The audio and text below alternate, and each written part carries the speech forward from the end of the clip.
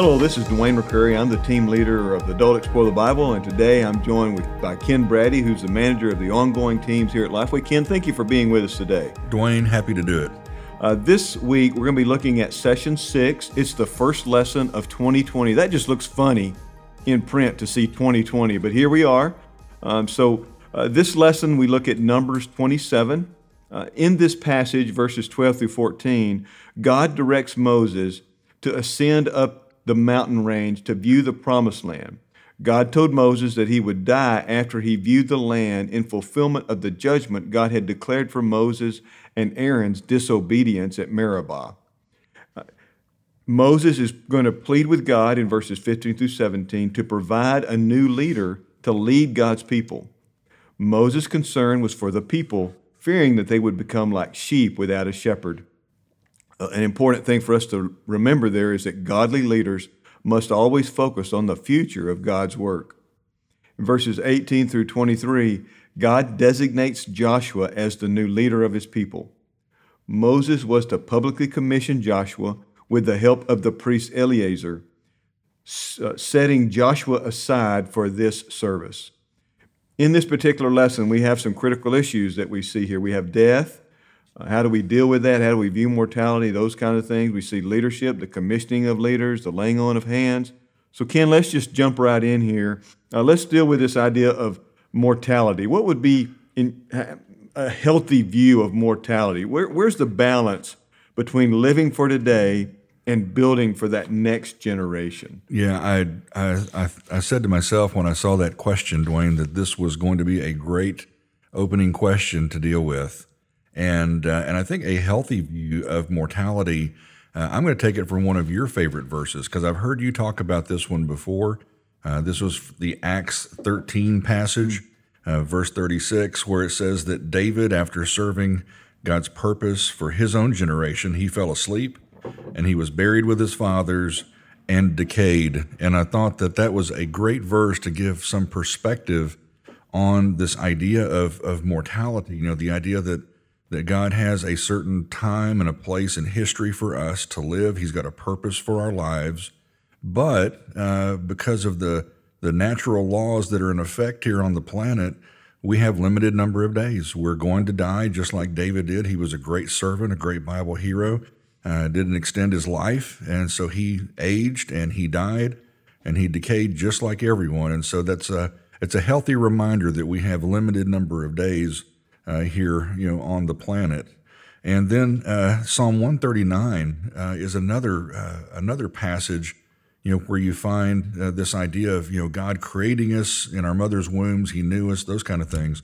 But then it says that all of my days were written in your book and planned for me before a single one of them began. And so this idea that God has marked out a certain number of days helps me to understand that time is fleeting, and I need to be on task. I need to be on target, and I need to be thinking about the future because as I've gotten older, I'm 55 years old now, I realize I've got fewer days ahead than behind, and it makes me really want to make, however many years I have left, it really makes me want to make those count. And so that, I think, helps to have a healthy view of our mortality. Yeah, and by future, we tend to usually think of what happens here, and we forget about the future, what happens after we die in eternity. Absolutely. How things we're doing now that are preparing us for eternity, those are just as important as what happens once we're gone from here and what happens at this place. Very much so. You also asked, kind of a part two on that one about what's the balance between living for today and building for the next generation. I think I struggled with that one. That was a good question because I couldn't come up with the right answer. I felt like immediately I had to really ponder that one, and I hope that the folks that are listening and teaching this lesson will give that one some serious attention. And I think that the short answer is that we're probably always going to have an imbalance, and we will probably tend to skew toward living for today. Just the immediacy, of the urgent grabs our attention, and we don't quite think about the future enough. And so I think that where's the balance? It comes when I am intentional about marking out how I spend my day. Certain number of hours obviously need to be spent on things that are happening in my life today, my work, my family, those things.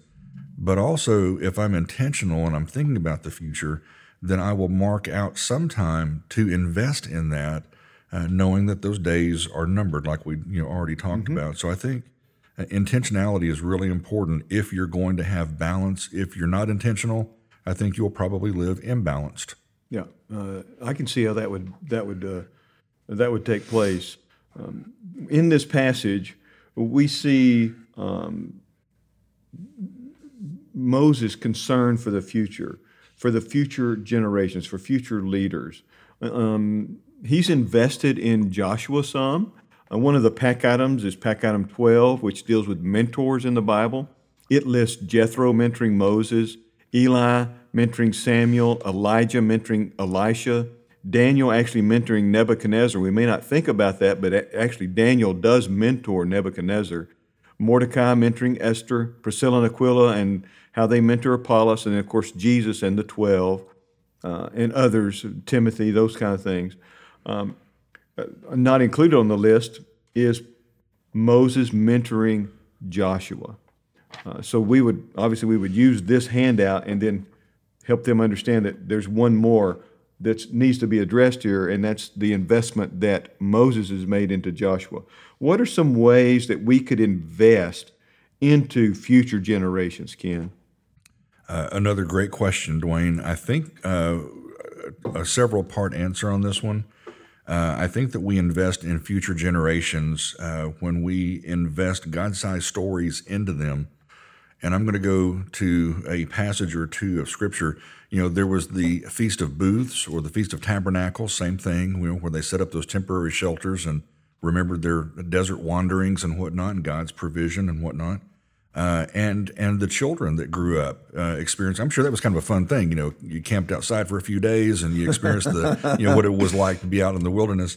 But it gave opportunity for parents to retell the great stories of their faith and how God led their people. And so I think that for us to invest in future generations, part of it is helping them to understand the big stories, how God has been involved in our lives, in history, his people's lives. I think that's important. When they crossed the Jordan River into the Promised Land, one of the things that they were told to do was to gather those 12, river stones and to stack them as a memorial. And it says, when your children ask, what are these things?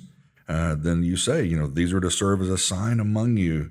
And the children were going to ask, what do these stones mean? So it gave the parents and leaders a chance to tell another generation the great stories of God. I think that's one way that we help future generations and we invest in them.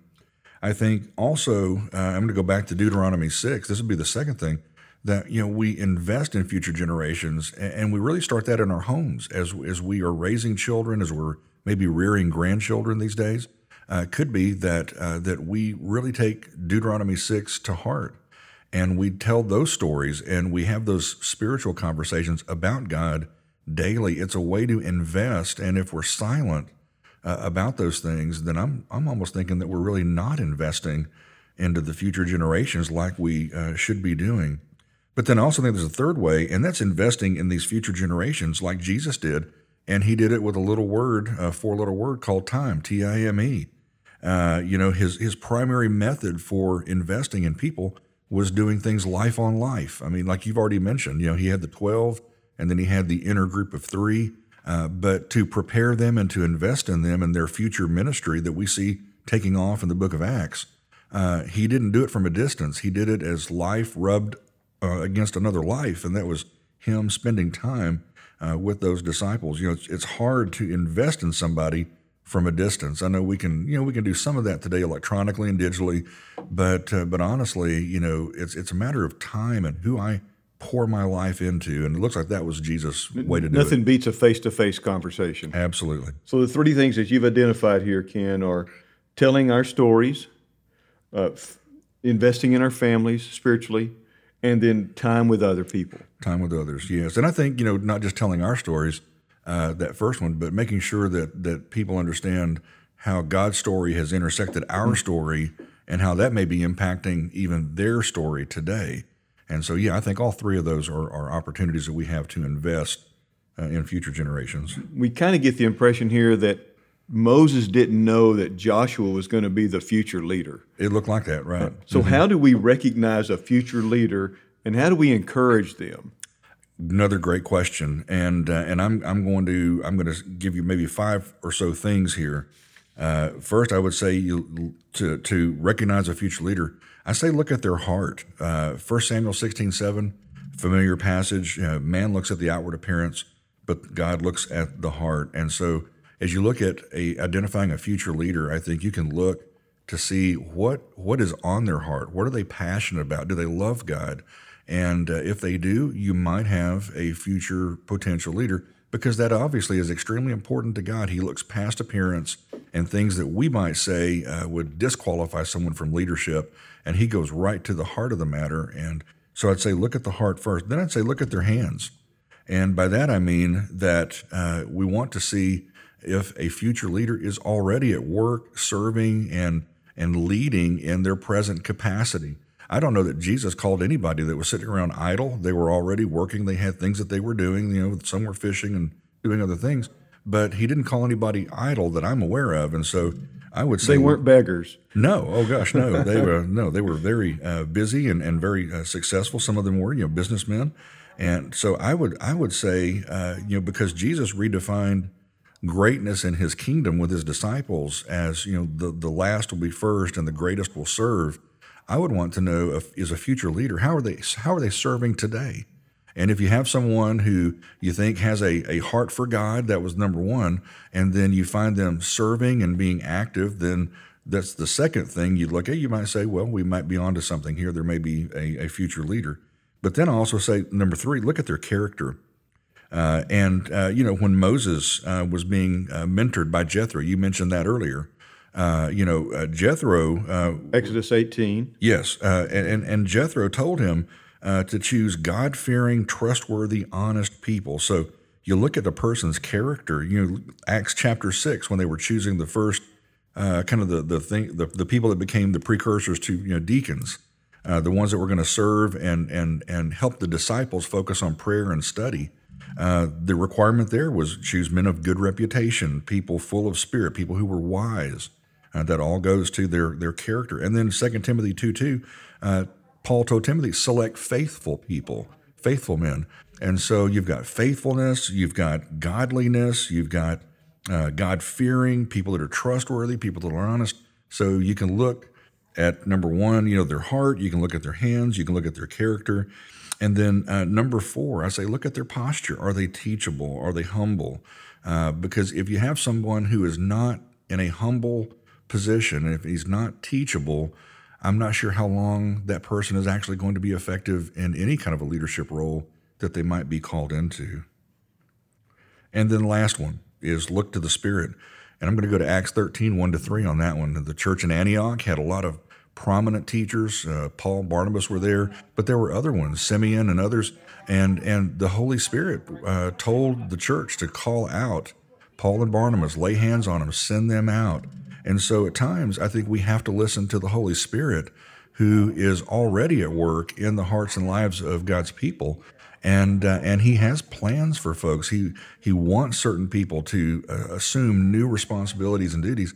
And so I would say if you're in tune and listening to the Spirit, God is going to help us identify those future leaders. So those 4 or 5 things. What Blackaby calls in his book, Spiritual Leadership, God's validation of a leader, I think, with that last point. So you have their heart, their hands, their character, their posture, which really deals with humility and teachability, and then their spirit, which is God's direction upon that person's life. Correct.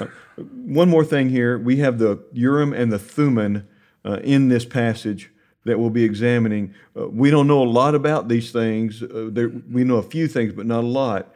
But there's potential rabbits here. What rabbits should we anticipate, and how should we avoid those rabbits? Yeah, that's another good question, and it probably will come up. If I was teaching this particular Bible study, and I had a group, and this came up in the course of our teaching, I'm not going to let my group camp out on this much because it's just not that important to the story at hand. It's an interesting side trail, and you know that we can go chase the rabbit, but we take away valuable time from this other thing that we need to be talking about God's commissioning of new leaders and the next generation of leaders. So I wouldn't spend much time on it because it'll rob me and the class of the main thing that we need to be talking about. But fortunately, it's near the end of the lesson too. So. Yeah, and honestly, some of our groups may not be able to get quite to that. It depends on how the conversations and questions go up to that point. But really, we just know that these were things that were given by God to help His people determine His will in certain situations. We don't know what the Urim and Thummim look like. There's been all kind of conjecture. I would avoid that. Were they rocks? Were they sticks? I've even read, some people think that they were gems that glowed because the words Urim and Thummim actually, translate into light and perfections. And so there's been conjecture about that. It's just all conjecture. We just don't know. And so why camp out on something that we just don't know? The big picture thing is that they were graciously given by God to help direct His people. And He still does that. The high priest had those close to his heart and was available to use those to help the leaders, kings, determine God's will. But now, Dwayne, we've got a great high priest, and we have His word that determines and delivers and helps us to understand God's will. And so I don't really have to worry about, what is this, the Urim and Thummim.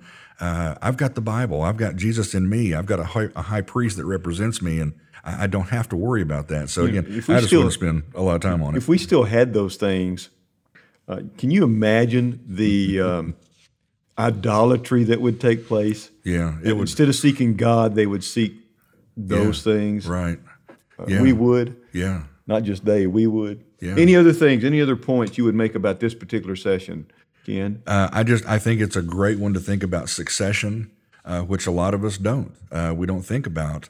Who am I preparing to take over? Like, am I working myself out of a job as a group leader? Who will be the next person to carry my group forward?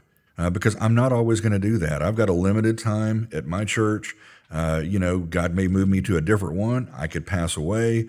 I could decide I need to do something different and start another group, and I need to turn it over. So who am I investing in now that will be ready when the time comes for me to hand that baton, have a nice, easy transition, and let that group move forward without even missing a beat? To me, that's the ultimate in leadership, is if you can leave your job and the next person behind you does it and they don't even miss you. I know it sounds kind of sad, but that's really a sign of good leadership, is that you prepare them and the group to keep right on going without you. And to me, that's a great thing. And I'm thankful, that God did that here in this story for His people and had prepared Joshua to come alongside Moses and to be mentored and to see how things worked, and then to slide right into that leadership role and for the Hebrew people to move right along without missing a beat. That may be one thing we as leaders do for a goal for 2020, is to find someone in our group who we can invest in, who can become a potential leader. They may be the person who we call on when we're not there, but they also could be someone who we're preparing to lead in another age group, or maybe lead the class that we're leading now so we can go start another class or whatever. That may be a goal for us as we think about goals for 2020. I would certainly agree with that. Thank you all for visiting with us today. Thank you for being with me as well, Ken. We look forward to visiting with you next week as we look at the next session, which will be session 7 in our study of Numbers and Deuteronomy.